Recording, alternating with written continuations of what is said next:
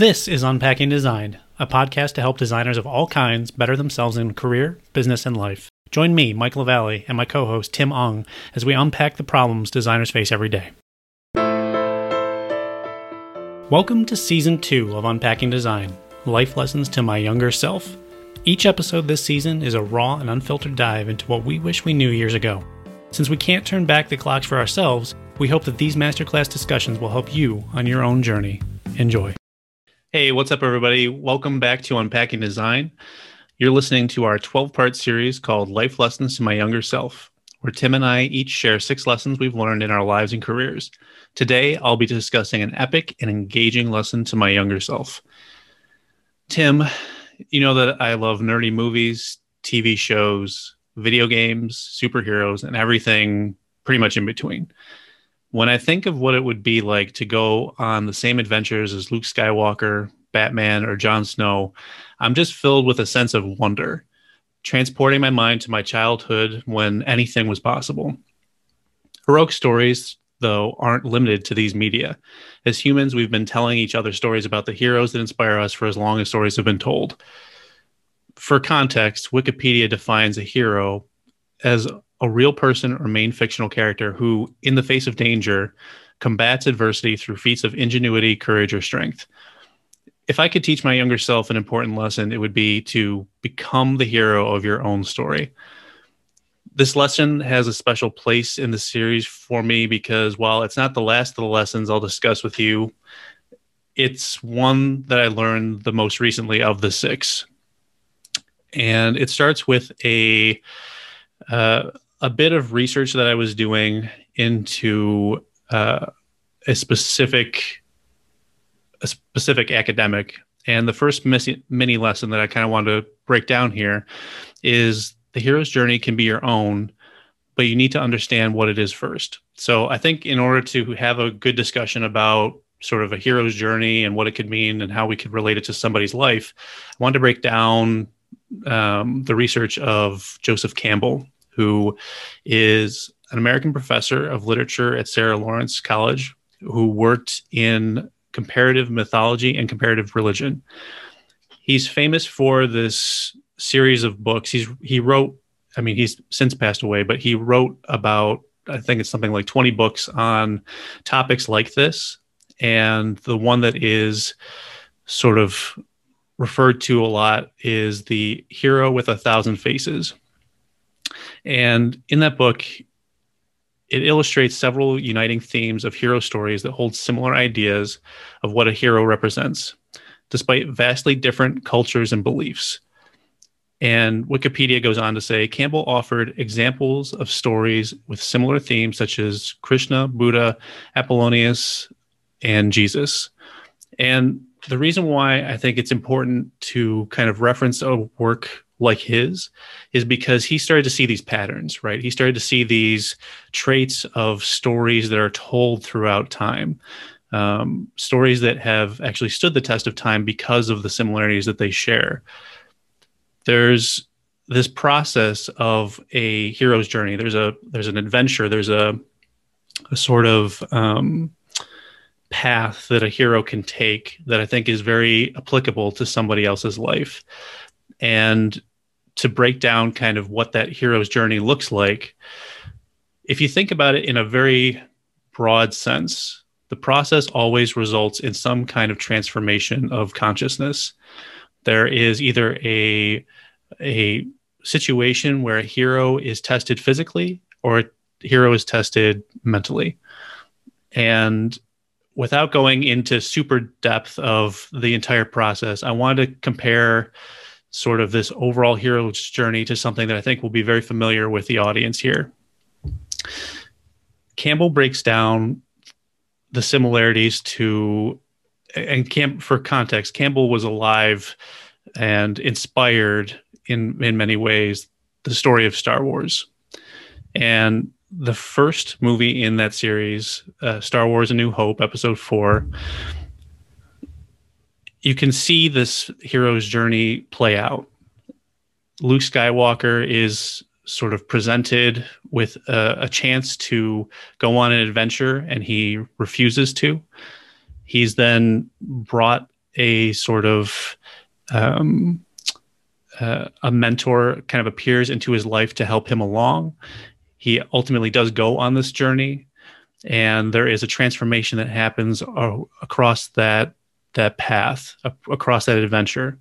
He's able to make decisions in the moment that are not the ones he would have made at the beginning of his adventure, but he lets the process sort of play out. And ultimately he departs, he's fulfilled and becomes something different than what he was. And he returns transformed from that whole story. So I don't want to go through the entire saga of Star Wars. That's not really the point. But what has really sort of struck me as I started reading more of Campbell's work is that there are these sort of expectation that we can just kind of go through our lives and not really know sort of what we're going to do, but we're just going to kind of find our way. And there's something about this hero's journey that resonates with me, that gives you a little bit more of a framework to help you guide yourself through these moments in your life, whether that's looking for a career change or it's looking for love or relationships. And there are these ways that you can start to emulate the hero's story for yourself. So when you see yourself as the hero in your own story, you're no longer the bystander just kind of experiencing the story from the outside. You're the one in control of your destiny. And I feel like that has been sort of an important mini lesson for myself, that I am in control of my own destiny. There are pieces like in Luke's life in Star Wars where things might be presented to him. Things might have been shown to him in terms of trying to get him to move one way or another. But ultimately, he was in control of his decisions. And I just like using this as a framework to kind of understand the ways that I can kind of apply this in my own life. So, Tim, I kind of wanted to open this up. And I know in many of our discussions, unfortunately, you've never seen Star Wars, which is okay. But I think after understanding a little bit more about the basics of a hero's journey, you start with the departure, there's some sort of fulfillment, transformation, and a return to life, maybe not as somebody knew it, but there's some sort of return with a lot of other sort of experiences that are gained out of that. And then those can be taken into another adventure and so on. After thinking about those basics of the hero's journey, do you see any part of that kind of framework in your own life? And would you consider that you are either the hero in your own journey or that you're in control of your own destiny? I think it's a great question here, especially the way that it's phrased implies that it's an individualistic endeavor, that it's something for me to be a hero of my own story and to see it from that perspective. It's more about, am I the hero in a story where I'm saving myself? And when I pose it in that way, I think in my life, I've always tried to be that hero by being able to identify issues that are happening in my life and resolving it in the ways that I think are true to me as a person. So if we think about it from a meta perspective, I've always thought about myself as being two people, not in a way where I'm schizophrenic, but more so in a way where I have two different minds. Everyone has a conscious mind and an unconscious mind. Both of them do things that help you progress through your life in a specific way. I like to think about myself from a third person when I'm reflecting, because whenever I reflect, and I do this at the end of every year because you and I talk about it and we do our own end of year planning. And for me, at that moment, I'm always reflecting on all the things I've done, thinking about the mistakes that I made, thinking about the things I could have done a little bit differently. And then I start applying that to my future. I also think about areas in my life where I'm stuck. If it's financial, if it's career driven, if it's in my relationship, if it's something that I can identify, I'll pick it out and I'll let it be one of those big main buckets of my life that I want to focus on. If I find that it's an issue, to me, that's the moment where I can be a hero, because I can now identify what needs saving and what I need to let go of. And that's the other part of the hero's journey that I don't know if we're going to get to later, but it's this idea of sacrifice, that every hero has to sacrifice something at some point. I don't watch a lot of hero stories from fiction, but I do watch a lot of documentaries where real life people have done heroic things. Whenever a heroic action happens, I find that the hero is seen as a hero because they had to sacrifice something in that moment, or they had to sacrifice something within their lifetime. For example, Michael Jordan might be seen as a hero as a basketball player because he was able to mentor so many people under him, like Kobe Bryant and others. And he was also the best player of all time. Through that, when you think about his life, the sacrifices he actually had to make to get to where he did were really big. And then when you think about firefighters and others that we consider heroes every day, you think about how at every moment that they're on the job, they're risking their life to save the life of others. When I think about myself in that way, it might not be as drastic where I'm losing my life.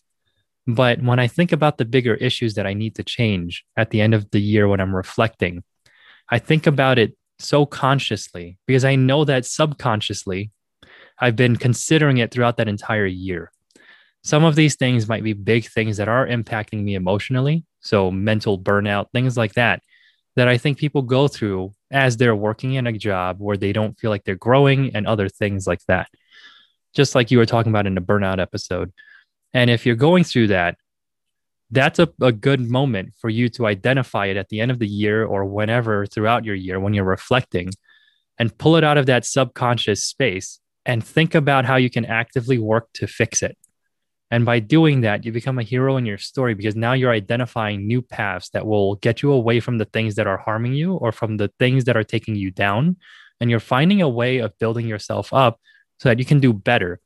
And once you're doing better, that's the moment where you can now become a guider for somebody else and helping them get to a point in their career and in their life like you did.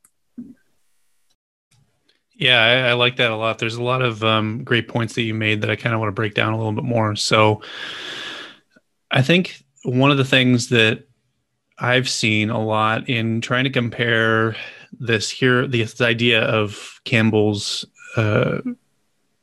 heroic journey, or the journey of the hero, and sort of paralleling that with either somebody's life or how can you, the biggest question I had when I was putting this together, Tim, today was how could you literally take this idea of a hero's journey and apply it practically to somebody's life? And I think that there is a sacrifice that's made, and it wasn't necessarily one of the direct mini lessons that I want to talk about today, but I think it's an important point because I think there's a difference between haphazardly sacrificing part of yourself for something and knowing what to sacrifice and when deliberately. And that kind of comes with this adventure that you put yourself on. You put yourself on this path. And for an example, you mentioned the burnout episode a little bit. And if you go back to that, for me, I was sacrificing a part of myself that now that I've gotten it back, I don't think I would sacrifice that part again, and it's something that I had to go on that journey to transform that mindset so that is sort of a permanent part of who I am moving forward. And I think that for me, as part of the hero's journey, there's not always this opportunity to deliberately incorporate the hero's journey into my life. It's not like I could have just said, okay, well, I'm going to already know going into my adult years that burnout's a thing and I'm just going to avoid it forever. And it's just not going to be a thing for me. And I'll just wish it away. Like there are certain things that just kind of come into your life.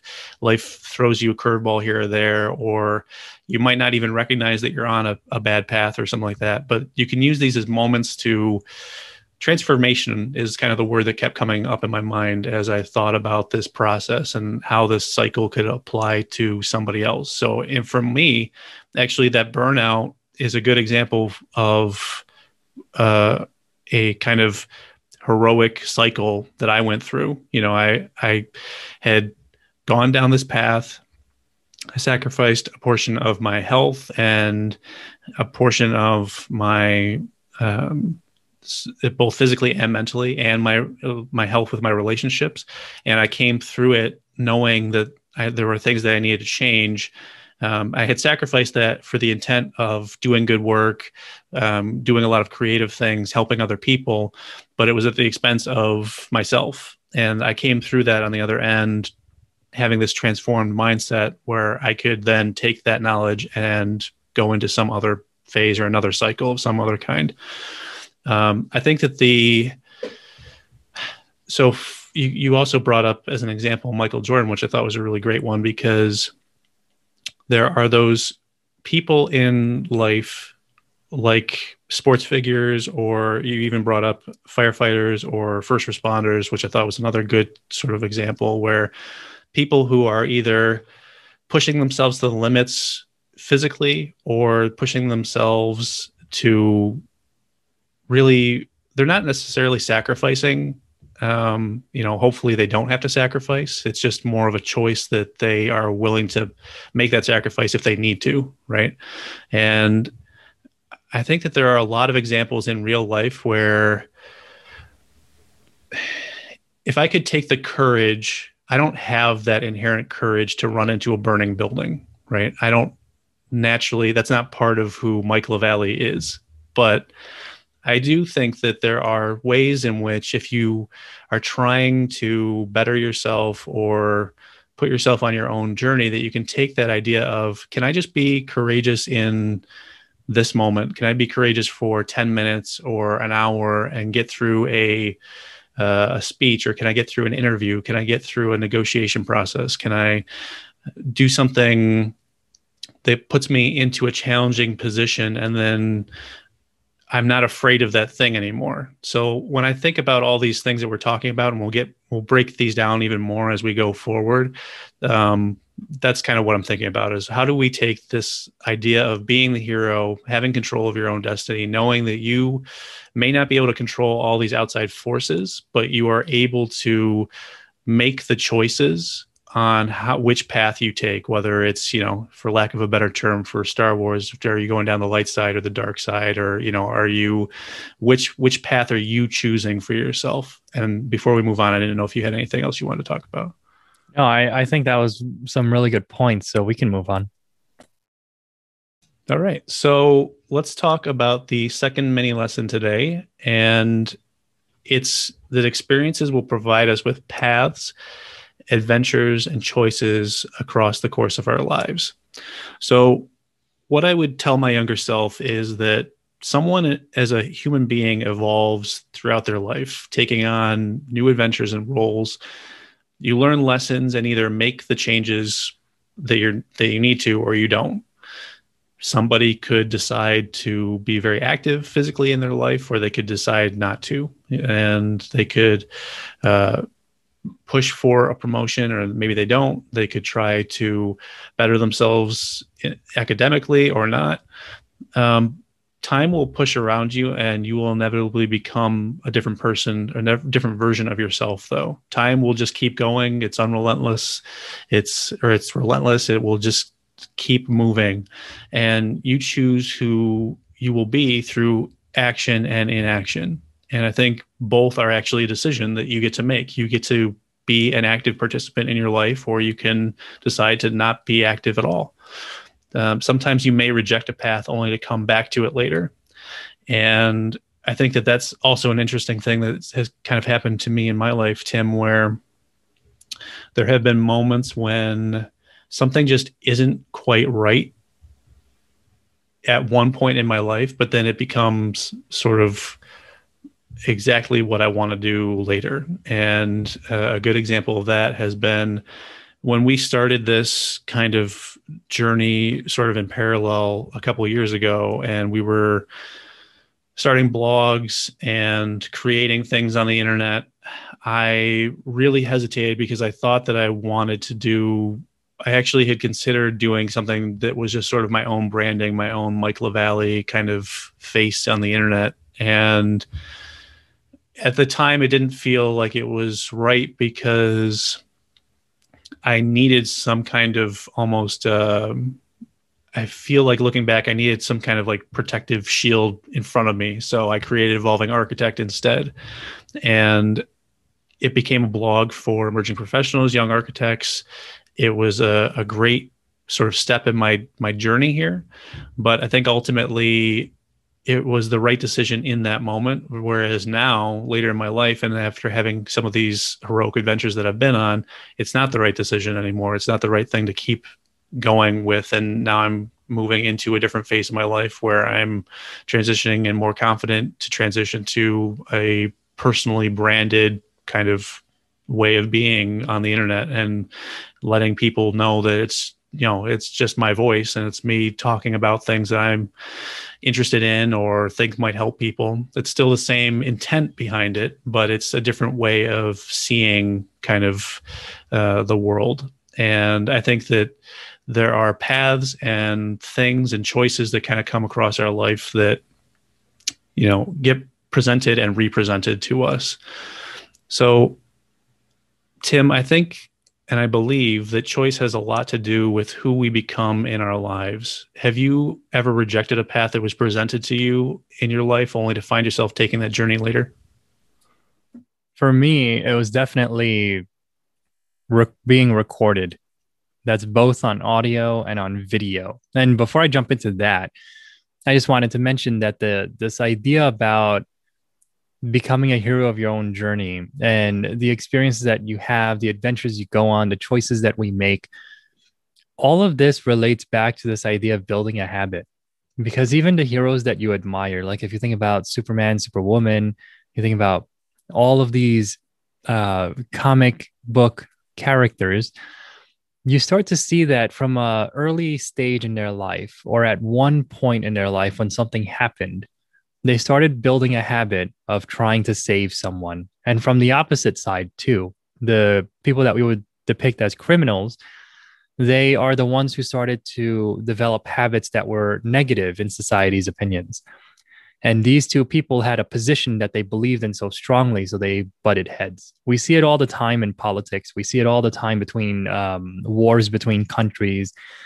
And what it really comes down to is this idea of history and building habits where you really got to a point where those habits started to guide the choices you start to make every day. So that when a heroic opportunity comes up, it's not because you saw it and seized it. It's because you were already putting in the reps to making it happen. And when it arises, it's not about being conscious enough to know that this is the moment to be a hero in your journey. It's more that you've already been taking the steps that you'll do it with muscle memory. It's something that you've been teaching yourself how to do. So with that, for me, it was definitely being recorded, and that relates to both speaking audio version like this podcast, speaking on an app like Clubhouse, and then the other one was being filmed. So being on YouTube, taking photos of myself. I never really liked taking selfies, and I still don't like taking selfies. So for me, those were opportunities that I've had through my life and career, opportunities to speak, opportunities to be on a podcast with you, opportunities to film myself and be on YouTube. All of these things were things that I was so afraid of that I never wanted to do. And it was because I had never done it before. It wasn't even that I rejected it. It was more that it was something I just innately thought it wasn't for me. And I didn't give it a chance. And as it kept coming up, like this podcast, when you and I kept talking about it, eventually I said, you know what? It's worth trying it. And the same thing happened with YouTubing. I remember you and I were talking about starting a YouTube channel because I kept mentioning it to you. And it took me like 3 or 4 years to finally do it. And when I did it, I had no idea what I was doing. And I could have either quit right away or I could have jumped further into it. And I jumped further into it because I started to see it as a game. It was a skill set I never had. But in my body, I felt as if I learned how to edit videos and share a story through video, that I could then get to a point in my life and career where those skills will help me in a lot of ways. And that in and of itself turned it into this gamification idea where everything that I'm doing now is about just bettering myself. It's about gaining experience through the reps. And that's where the habit building came in. I started building habits for filming because I started to see how impactful and how much content you can get if you get really good at speech, if you get really good at filming, and if you get really good at storytelling. Now that I'm seeing this and I'm seeing the kind of future that I want to have, I can see how it relates to my longer term journey. So making that leap, taking that first step, and actually starting the recording process has changed a lot of the things that I'm doing now, and also provided so much more opportunity to meet not only people like you, Mike, but others like Chris Do, Matthew and Cena, Becky from Becky and Chris on YouTube, all these people that I never thought I'd be able to speak with and hang out with and chat with. I'm now in a circle where I can do that. And in the past, I would have never been able to unmute my mic to say something. But today, I unmute my mic and I say something and I can lead discussions with all of them. So it took all of those steps to become that hero. And I remember in the beginning, having to unmute my mic and say something or ask a question, even if it was my talk and I was the one interviewing someone else, it was so hard for me to unmute my mic to say something. Whereas now I see it totally differently because I'm so used to unmuting the mic, saying what I need to say, and getting a point across and guiding the discussion and making sure that in that moment I'm present with the other people. So it takes a lot of practice. It takes a lot of reps. And going back to the question, I did reject the whole idea of being recorded, but now I lean into it really, really hard. Yeah, that's great. I like the two different major points that you brought up, which I'll break them down here a little bit and we can discuss them a little bit more. The first one was this idea that heroes and villains kind of have tendencies towards one path or another, and they essentially create habits for themselves to reinforce those things. And over time, they'll keep going down one path or another. And for you, it seemed like you were building habits to build skills or to better yourself. And I think that that's one really great way to kind of think about it. Like you are in the driver's seat, right? Like you are, each of us has a given set of, I think, inherent values at any point in our life. Like we are, whether we go down the nature path or the nurture path, I guess we could debate that for a while, depending on who you are and what you believe. But for me, I think it's kind of a combination of both, where Tim, I know you grew up in a completely different way than I did. But I think that inherently you possess some of the same values that I do. And I think that's probably one of the reasons why we resonate with each other well. The values of helping people and, caring about other people and trying to better the world through whether it's design or creating or things like that. Like those are inherent to us as people, right? And we create skills and we foster habits that sort of help us realize those values more. And I think that kind of goes back to this idea of heroes and villains and sort of this hero's journey is, I think that in a lot of ways, the hero's story of, say, like a Luke Skywalker, who is inherently this very good person, a very naive person at the beginning of his story, he ultimately does things through his journey, especially in the first series of films where he's protecting his friends. He's trying to save the people he loves from danger. And I think that you can see those sort of tendencies very early on in his character. He's very caring in that way, and very, again, maybe naive when he starts the journey, but by putting through those reps, by going on those adventures, by transforming his mindset and learning more about the world, he begins to become a different version of Luke Skywalker as the films go on. But he's always aware of kind of what his inherent values are. And I think that's kind of what you're saying, but maybe I'm just trying to bring in maybe another example of sort of a hero from mythology.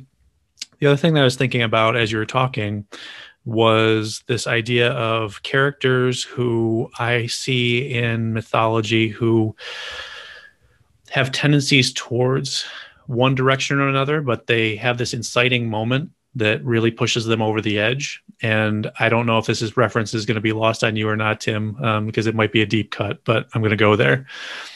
There's a character in Batman named Harvey Dent, and he's been in some movies, so you might know who he is. But essentially, he is a lawyer in Gotham City who is kind of a hothead, but he's ultimately a good person, right? But then later in his story, depending on which mythology you go through, he's either in an explosion or acids thrown on his face. He becomes Two-Face, the villain Two-Face in Batman mythology.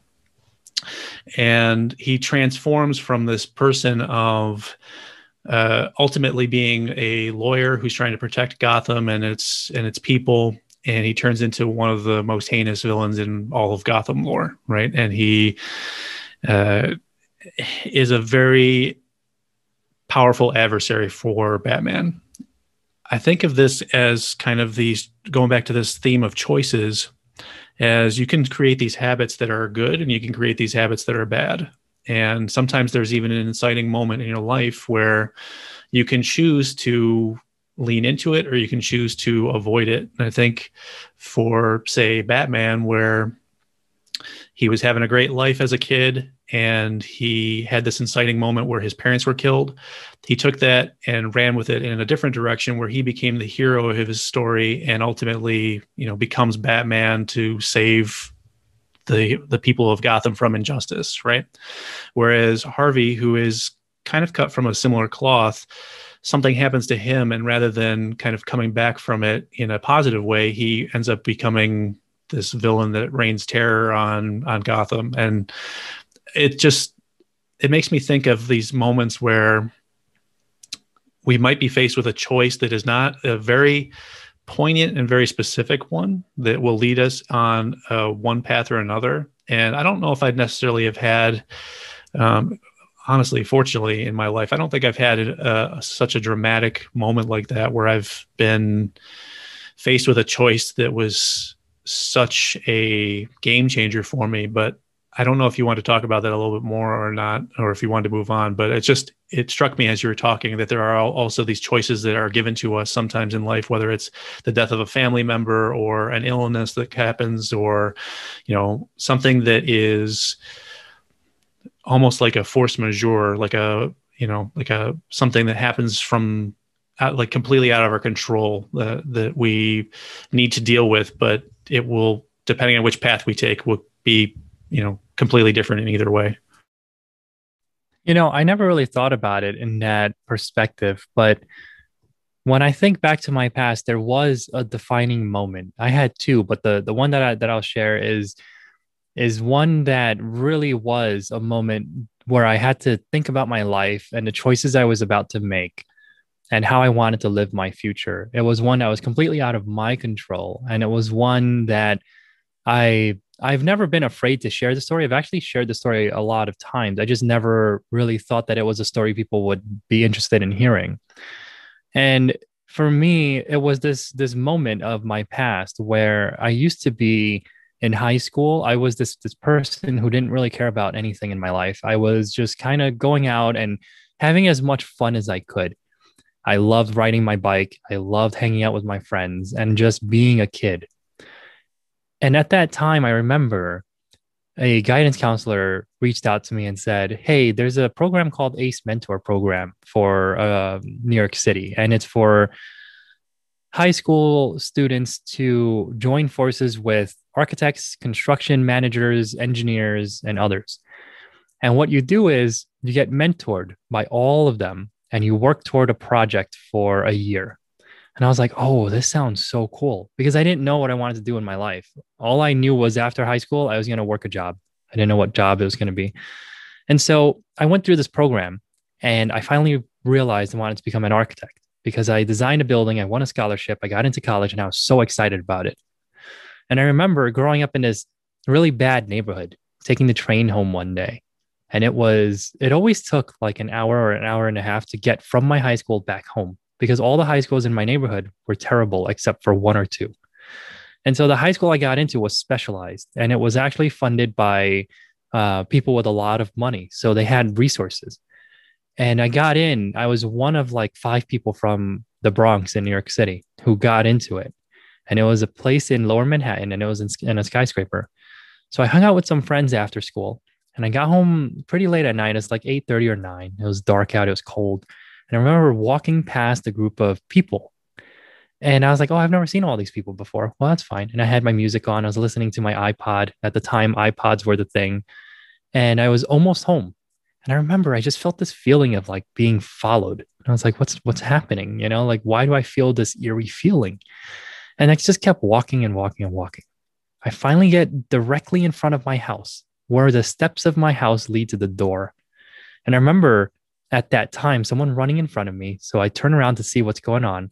And there were so many people who followed me. And the first thing I remember is a guy jumping off of his bike where he was like going at full speed. And he sucker punched my right eye directly on the eyeball. And the moment it happened, I knew something was wrong. So I fell to the ground because that's all you could do in that moment. And I remember just being attacked. And I didn't know by who, I didn't know how many people. And fortunately, my neighbor ran out of his house because he saw the commotion. And my family looked out the window and saw what was happening. And my father ran out of the house and he had this machete. And I know he was going to kill everyone out there. And all these people ran away and he's chasing them barefoot on concrete with glass and all that on the floor because it was never cleaned. And he chased them for blocks. And I remember laying there and I was like, you know, my whole life, I've been this person who just didn't know what I wanted to do. I was always lost. I never knew what a future could be for me. This moment was what should have played out in a neighborhood like mine for a person like me. That's all I could think at the time, that it was supposed to happen. It was a matter of when. And for me, it was that night. Because this isn't an uncommon story for people from a neighborhood like that. It's not a story that's just in the Bronx in New York City. It's in Compton. It's in Brooklyn. It's in Queens. It's in Buffalo. It's in all the cities that you could think of. It's in Detroit. It's in Chicago. Everyone has that neighborhood where you know something's supposed to happen to you like this. It's a matter of when. And so after that moment, I remember laying in the hospital and I was like, okay, I never expected this to be part of my journey. I never expected that I would find my love for a field that requires your vision so that you can draw. I never thought I'd be at a moment where I would have to consider not going to school after figuring out that I found a thing I could do with scholarships to support me to do it. And I remember laying there looking at all these doctors in the trauma room. And all of them looked at me. They all flashed the light in my eye. And one of them finally came to me. It was the head doctor. And he was like, if you ever see something that looks like a curtain closing, it means you've lost all the vision in your eye. And that was it. He was very blunt. He was, I appreciated it. But at the time I was like, oh, okay. I guess I'll wait and see, but at the time, I guess when you're in a traumatic event like that, you don't really have an emotional response because so much just happened that it doesn't seem real. And I remember laying there like, oh my God, all 17 doctors confirmed that assessment. Fortunately, the curtain never closed. And then I started suffering from what I call it double vision, but it's where things split into two. Everything I look at, every line, it splits into two. And I was like, how am I going to draw if I can't even see one line? I don't even know how to draw that well. And then I get out of the hospital and I go through all of this treatment. I taught myself how to play table tennis because I thought it would help me build muscle in my eye. And it did. So my eyeball was pushed back up because the muscle built so much from getting good at playing table tennis and tracking the ball. Then my eye went back to where it should have been. And after that moment, time became the most important thing to me because at that time I could have died. And I know all my family members, all my friends who surrounded my bed, they all were thinking the same thing. It could have been that night that I wouldn't have been around. And to me, that was the moment when I realized that time is the most finite thing.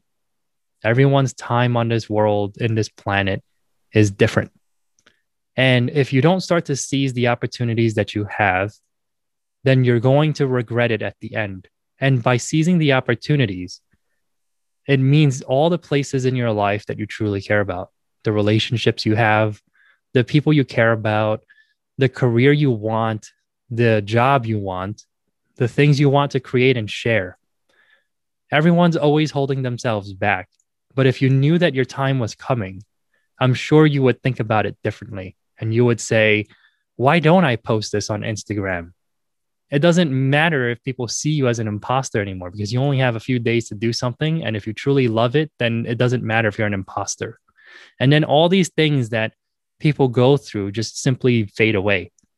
And I think for me, that's the biggest point that I wanted to get across, that when you think about the journey you're on and you think about how something can happen to you or someone around you that impacts your life so much, it's in that moment when you get decisions to make, because now it was such a big moment, a big impact, that the decisions you make from that moment onward are the biggest habits you'll ever build for the rest of your life. Wow. Yeah, I appreciate you sharing that, Tim. I think that that's a mini lesson in and of itself in terms of thinking about when there are these inciting moments that can kind of happen to us that change, who we are forever. Like, I would imagine that that moment had an impact on, and you kind of described it as your appreciation of time, had a definitive change, at least on your mindset of how you approached things. And I appreciate you sort of sharing that, because I think that that's going to help a lot of people. I think about how we are sort of presented with these choices and how they can kind of, some of them seem small, some of them seem large, but I don't know if you're familiar with Billie Eilish, the singer, but I saw her just in passing in an interview the other day, and she said something to the effect of, and this is paraphrasing from my memory, so forgive me if this isn't accurate, but she said something to the effect of, she is actually, like, there's something about the fact that even somebody as famous as her right now, her fame ultimately will kind of dissipate in the memory of the consciousness of society. Like, eventually she won't be, regardless of how good of something she does or how bad of something she does, it won't be remembered at some point. Like, at some point, people will forget that she did something or it possibly even existed as a person, and that gives her some kind of, it gives her power over her own destiny and her choices, and allows her to kind of, I thought it was a salient point, because it allows her to be herself in the moment and just go through her life living it the way that she wants to, so that she can make the choices for herself as she moves forward, without this idea of, okay, well, I could make a horrible album, but who cares? I could make a great album that lives on for another 20 years, but who cares? In 1,000, it won't matter, and there are things that I think can affect us and help us grow. Like, I would imagine, and I don't want to put words in your mouth, but maybe you can respond to this, is, that moment was a growing moment for you, where you were able to take that experience and then use it for something else in your life, or towards something else in your life. I think it's an accurate statement. It's broad enough that for me, when I think about what you said, it makes me immediately think that the biggest lesson I learned from it that I apply all the time is empathy. I used to be so bad at empathizing with people, because I always thought, well, if I could push myself so hard, why can't they? Or if I could do this, why can't they? Whereas now, when I hear people sharing stories, when I hear people who are having this mental block, it's not about making suggestions anymore. It's about asking questions. And the reason why I mention that is because most people don't ever think about the fact that we're also quick to judge. We're also quick to make a statement and to say something, to try and give advice to help someone without first digging deeper and asking questions to figure out what it is they actually are thinking, what it is they actually want from you, and what it is that they want to talk about. And the reason why I bring that up is when I was laying in a hospital bed, I remember people coming in and talking to me, and there were only a handful of people who didn't come in and say, so this was the common thing people said. They would say, "Oh man, I'm so sorry for you. If I catch one of those kids, I'm going to do this. If I catch one of those guys, I'm going to do that." And it was all this stuff to try and make you feel like there were protectors around you and all that. But only a handful of people were able to do this. And interestingly enough, they were women. It was all the women who came in to surround me, my mother and others who were allowed into the trauma room. And I remember that they stood there, and the first thing they asked was, "How are you feeling? What do you want to talk about? Do you want to talk about what happened?" And in that moment, I felt that connection to them because they weren't there to give me advice that they never actually thought about. They were there to ask the right questions and then to lead into something more. And so that moment taught me so much. It taught me to slow down in the ways that I'm interacting with people so that I can truly understand them and build an everlasting relationship. But the other part of it was that it's going to take time to get back on my feet. And everyone is always rushing towards something, but no one really knows what that thing is. But if you take enough time to figure out what it is, then you can set out on that hero's journey and start building really great habits because now you're working towards something. You're not working towards a blurry vision.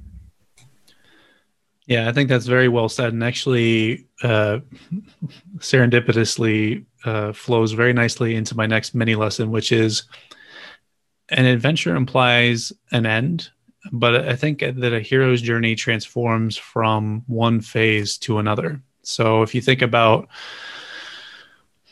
even going back to the analogy of Star Wars, there is the first movie, or I guess episode 4. So it's technically the quote unquote fourth movie, but it's the movie that started the whole universe, right? And there is a beginning, middle, and end to that journey. And then there is another journey that they go on in the next movie. And then there's another journey that they go on in the next movie. And there are these transformational moments that happen across each mini adventure, right? And each adventure, as we've kind of been hinting at throughout here, there's the biggest adventure, which is your entire life. But I think that there's also the hero's journey, which is this series of mini quests or adventures, or however you want to describe it, that you go on that you can either passively participate in, or you can, as you just kind of hinted at, Tim, actively engage in and try to build habits towards something specific. So I think of examples that we can kind of break down or talk about. If you think about like the big 4 or 5 factors in somebody's life, a career, seeking a new job might be an adventure, financially getting out of debt or trying to build wealth in your life, for love, finding a partner that you want to share your life with, or making new friends, or making good friends and better relationships. Fitness, you could have the adventure of trying to run a 5K or a marathon, or just getting to some sort of fitness level that you want to be at, taking care of yourself. Community building, I think of the time that I spent with Habitat for Humanity as one thing in building a community, and literally building houses for people in need, or participating in a community like the Buffalo Game Space, which is a community in Buffalo for game developers to kind of come around and share how they create video games. And that's something that I've also participated in. So we've talked a little bit about some of these adventures that we've been on and some of these things that we've sort of done for ourselves, Tim, but is there another example that you can think of, maybe one that's more concise or something that's goal-oriented, that you believe helped transform you? And did that transformation push you directly into something else, or did it kind of end there and you moved on to something completely different? And what were you able to do after it ended that you couldn't before? And if you can't think of something off the top of your head, I could go into something else as well. This one is an interesting one because I actually just finished that adventure. So before the pandemic, I was traveling a lot in New York City, and I was traveling there for a project that I was working on. So I was living there for 8 months to a year, and I was in a hotel in a very financially wealthy area. And I had this credit card from the company, and we had limits to the meals we could eat. But most of the time, it was just eat whatever you want, go wherever you want, eat at whatever restaurant. Anyway, I knew what our maximums were for the daily per diems. And it just means for those of you who don't know that you can get reimbursed for what you buy. I think my limit was like $45 for a dinner. So I was like, oh, okay, that's fine. Eventually, I learned how to gamify the system to get as much food from a local place that was decent food like sushi and other things, and figure out the best time to go to get the end of the day deals to then maximize the quantity of food I could get.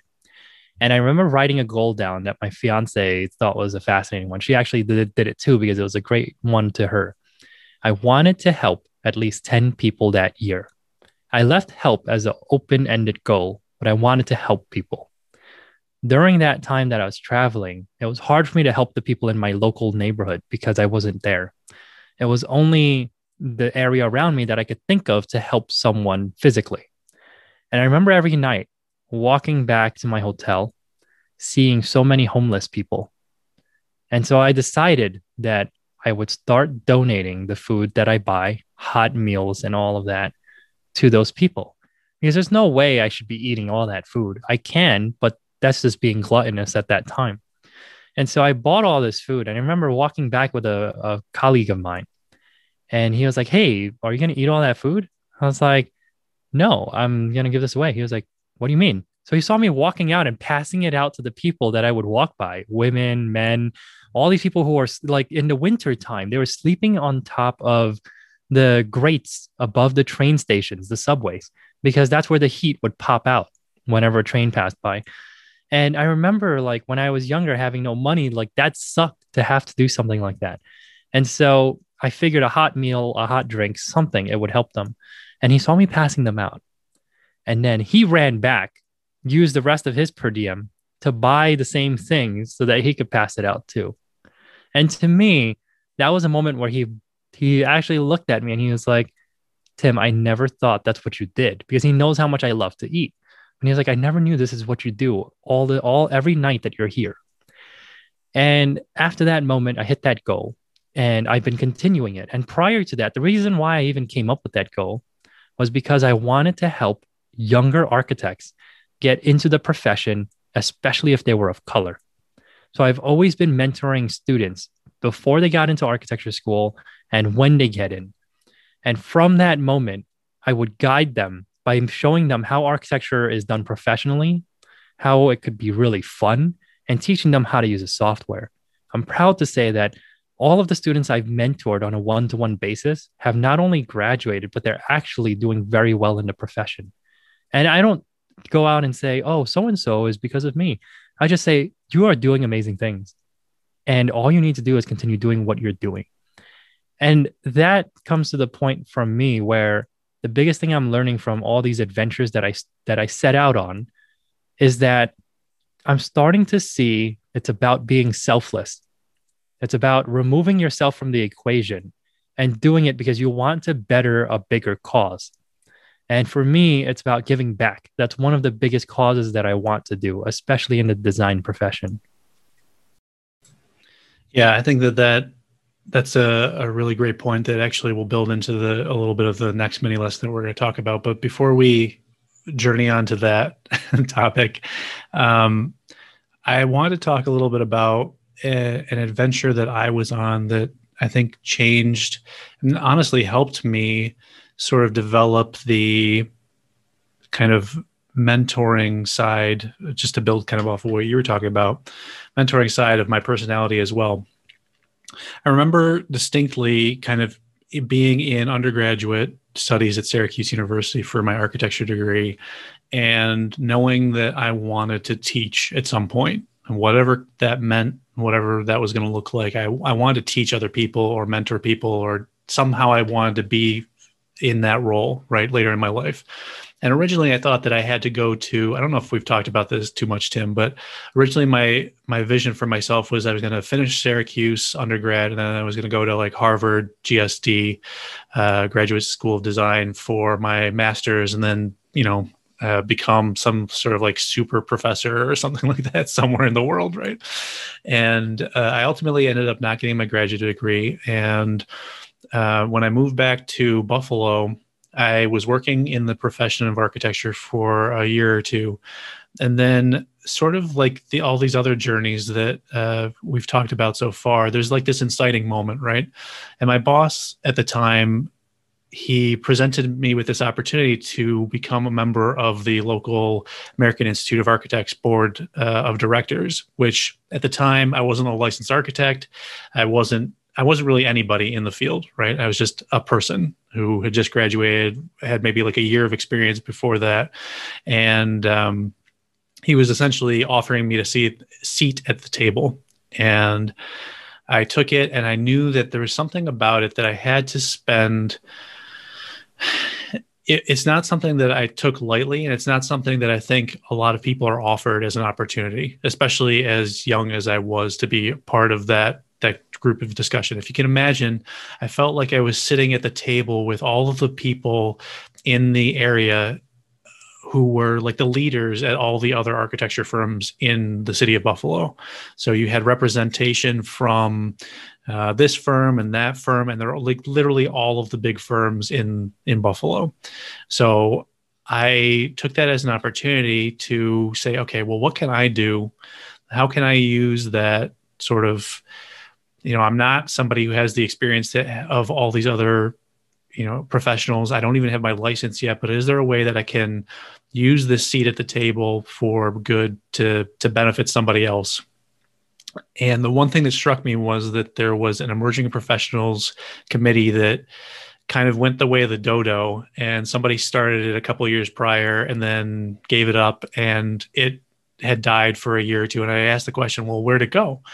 And somebody who had been on the board when that was started said, well, yeah, somebody just stopped and we just didn't keep it going. I was like, well, we should start that up again, because that's a really important and valuable service to everybody like me who has no idea how to enter this profession properly. So I learned a very valuable lesson then, which is that I didn't know a lot about the profession yet. I was still learning, but I knew more than the person who just graduated. I knew more than the person who was just starting school. And I felt like I could help somebody by restarting that committee and pushing forward and learning more about the profession myself. I could help other people sort of in that capacity. So that started this almost 6-year journey for me. It was a little bit less than that because I passed the baton to somebody else in my 6th year, but I started this committee to help these emerging professionals and young architects pass exams. It's actually how we met Tim. And, like these connections and these resources that I provided, it was not the way that I imagined that my mentoring or teaching or that experience was going to shake out, but it became this adventure for me that informed what Evolving Architect became and what my teaching style is now, how I've gone into doing either these kinds of podcasts or webinars or courses or books and all these other things. I wouldn't say that I couldn't have done this without that experience, but that adventure sort of pushed me forward. And, that transformation from going from, okay, I'm going to start this committee to the end of the committee, I felt like I had learned a lot that would then kind of push me into other areas of my life and in better ways than I could have if I hadn't done that experience. And I think I'm always searching for those kinds of adventures and things that will transform sort of my way of thinking or help me move along in my own journey. So I really resonate with what you said about sort of mentoring others and being of service to people, because I think that that's one way that I've found to be the most successful way to transform kind of your mindset or to go on an adventure with where you feel fulfilled and you feel like you're doing something that's helping somebody else that didn't necessarily ask for it, but as you know that they're very appreciative of it and that you're doing something better for the world. When you can have that double duty of you're transforming, but you're also helping, it's just, it's really good. It's a really good feeling, which is probably why I keep doing it, honestly. I do want to move into sort of the next topic, though, the next mini lesson here, which I think is something that we can both relate to. Maybe me a little bit more because I'm just slightly farther along on this path. But I think that for the fourth mini lesson, age will make you wiser and more reflective. For me, the regrets become more profound. So I try to minimize those as much as I can. The wins and losses matter less, though. Like the individual moments matter less to me now than they did when I was first starting on my journey. And I think you'll find that this kind of goes into the Carl Jungian archetypes, the 12 personality sort of archetypes that you could have. Now, we're mixing metaphors here a little bit. So just to clarify, Joseph Campbell came up with this idea of the hero's journey and has kind of elaborated on it in several of his books. Another one that we didn't talk about, but is really interesting read, which is actually an interview series with him and someone else. It's called The Power of Myth. So I highly recommend that if you're interested in these topics. But Carl Jung was a psychologist or a psychiatrist who came up with this idea of the 12 personality types. And this sort of in parallel reflects the idea of this hero's journey, but they are definitely two different ideas and they don't necessarily directly correlate. But what I wanted to talk about was this idea of the hero who is, in our context that we're talking about us, we're in control of our own destiny. We're in control of our own journey. And there are other archetypes, though, that Carl Jung talks about, whether it's the magician, the outlaw, the lover, the jester, the ruler, the artist, the sage, the explorer. All these different things mean different personality types. And I don't want to get into that right now, but the idea is that there is in the hero's journey usually a wise sage that kind of appears, right? And they appear to help with either the inciting incident to kind of kick off the journey or to help them along that journey and find their way, right? And I find that in my life, as I move forward through my own adventures, and maybe it's because I have these tendencies towards mentoring people or that I want to share my knowledge with other people and my lessons that I've learned, that I'm slowly stepping out of that hero archetype as I move forward through my life and more into this sage role. And I don't mean that I'm like Yoda or Gandalf or somebody who is like this like be all end all character in one of those fantasy or sci-fi stories, but I just mean that I take on personality traits like that of the person who wants to help, the person who wants to mentor, the person who wants to take somebody through their own journey. And Tim, when I think back on who I've become through the adventures that I've had, I think of how can I pass on those lessons to others? When the role switches from hero to sage, do you think it's possible for someone to help others like that and maintain their own path, like to also simultaneously propel themselves forward as their own hero? I think so. For me, I'll keep this one short, but the one thing I'm learning as I'm getting older and transitioning from that hero to sage mentality is that I used to try and give people advice or ask them questions that would guide them towards not making a mistake. These days, as I'm getting older, I tell them to keep going, even knowing that they're going to make a mistake, as long as the mistake is not going to be detrimental.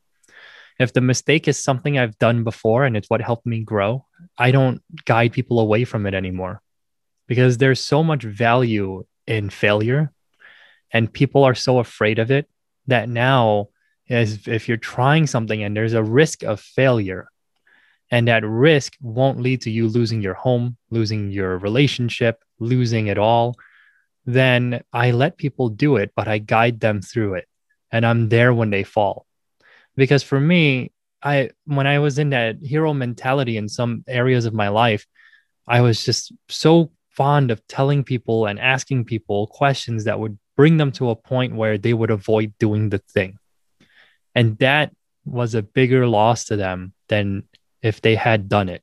So now with the sage mentality, I let people make mistakes and I let people fall and fail. Yeah, and I think that's an important thing to sort of carry on. It's like you need to let people sort of understand their own journey. Like I think of the way that Christo teaches, Christo from the future, who we both are familiar with, and people should check out his work.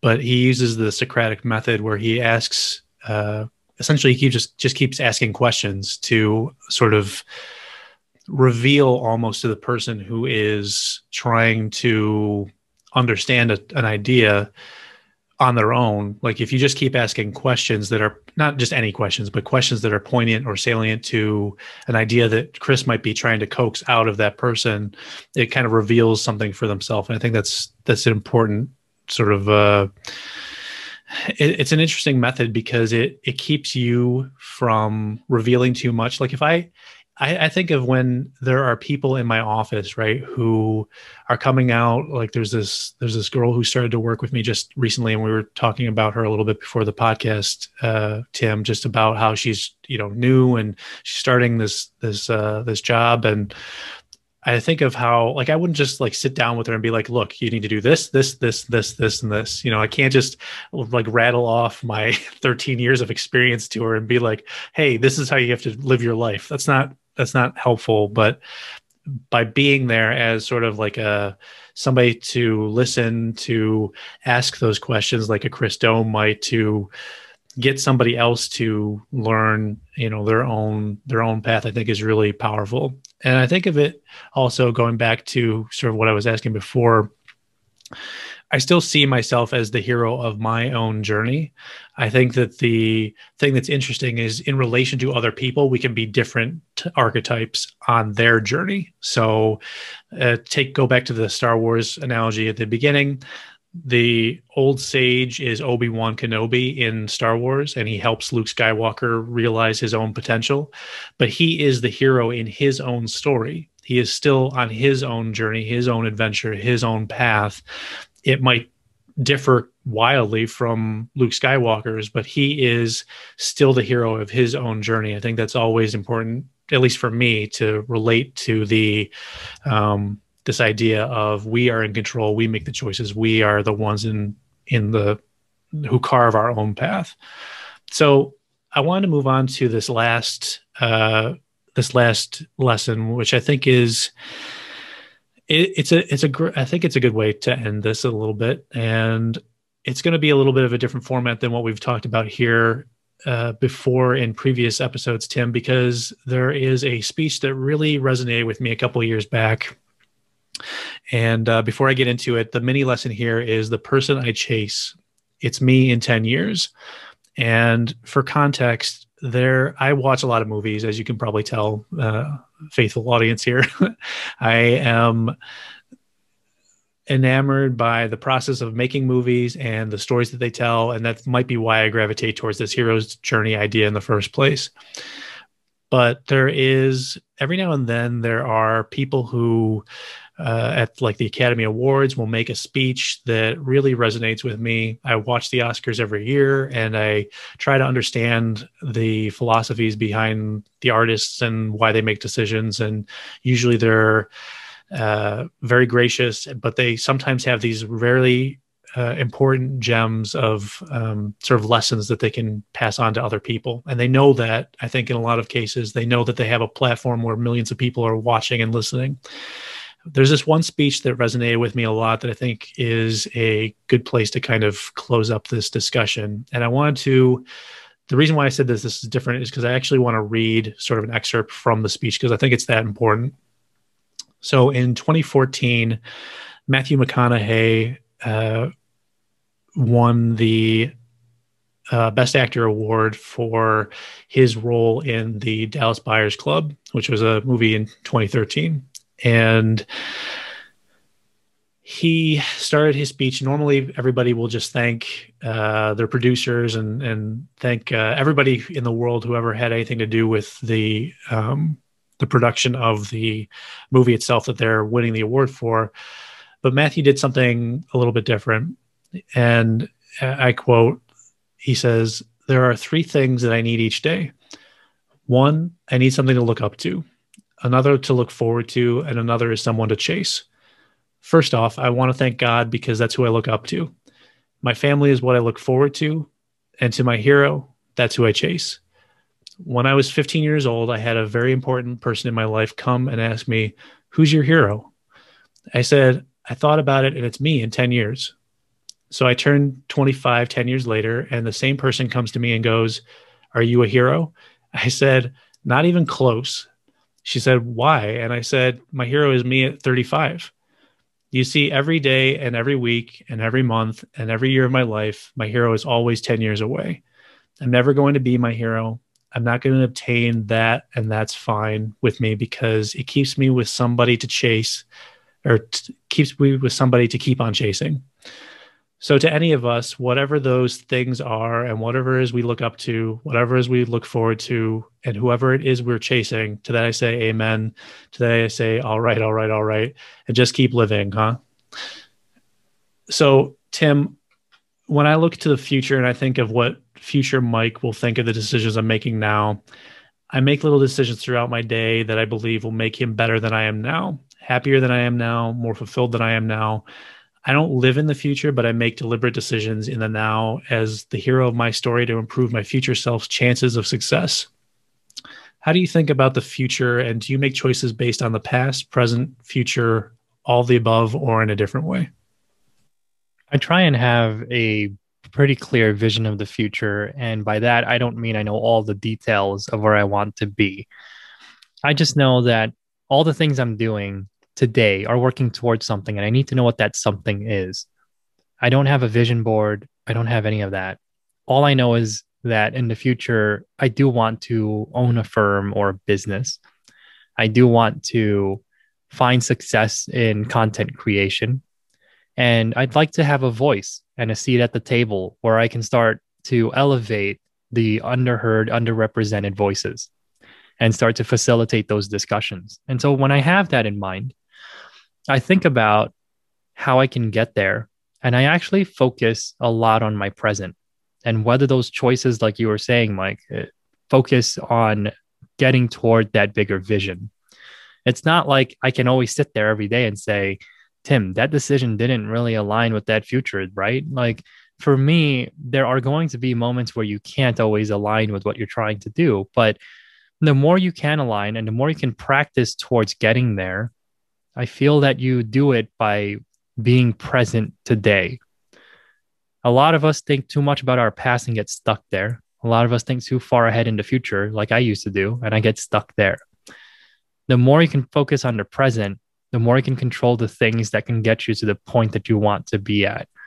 The surprising thing that I'm finding is that if you have this somewhat clear vision of where you're trying to go and you get as present as you could to focus on building yourself to get there, you get there in a fraction of the time than you originally anticipated. Yeah, I love that. And I think that that's a great place to sort of end this on. One thing I would like to just sort of share with people if they missed them earlier on, and if they want to kind of do a little bit more investigation into sort of the topics that we're talking about here, I just want to kind of list off some of these resources that I mentioned before. And if you're interested in this idea of the hero's story, I think the two books that are very powerful for different reasons are The Hero with a Thousand Faces by Joseph Campbell, where he kind of dissects and goes over all these different stories through mythology to understand the hero story. But I think the other book that would be very helpful for people, which is actually a fascinating interview series poured into book form, is The Power of Myth. And the one thing I would challenge people to do is, if you're interested in this topic and you're hearing what Tim and I are talking about, and you're thinking about this hero's journey and trying to understand how it can apply to your own life, and you're really interested in this topic, I would say watch a movie like Star Wars Episode 4, A New Hope, and watch it not just to watch it, but watch it through the lens of the hero's story and really try to understand, how does Luke Skywalker go from A to Z, and where does he end up at the end of his journey? I think that by dissecting and kind of trying to understand these stories, or, you could do it by reading The Lord of the Rings, or you could do it by watching or reading other types of media, and then understanding how you can take those lessons and apply them to your own life, I think is a very powerful way to sort of understand the hero's journey for yourself. So appreciate the conversation, Tim. Next time, tune into Tim's lesson. Never ask for permission, ask for guidance. Thanks, guys. Thanks, everyone. Hey guys, thanks for listening to another episode of Unpacking Design. Check us out anytime at unpackingdesign.com. And you can also find us on iTunes and anywhere else that you listen to podcasts. Please remember to leave a review and share this podcast with someone you know.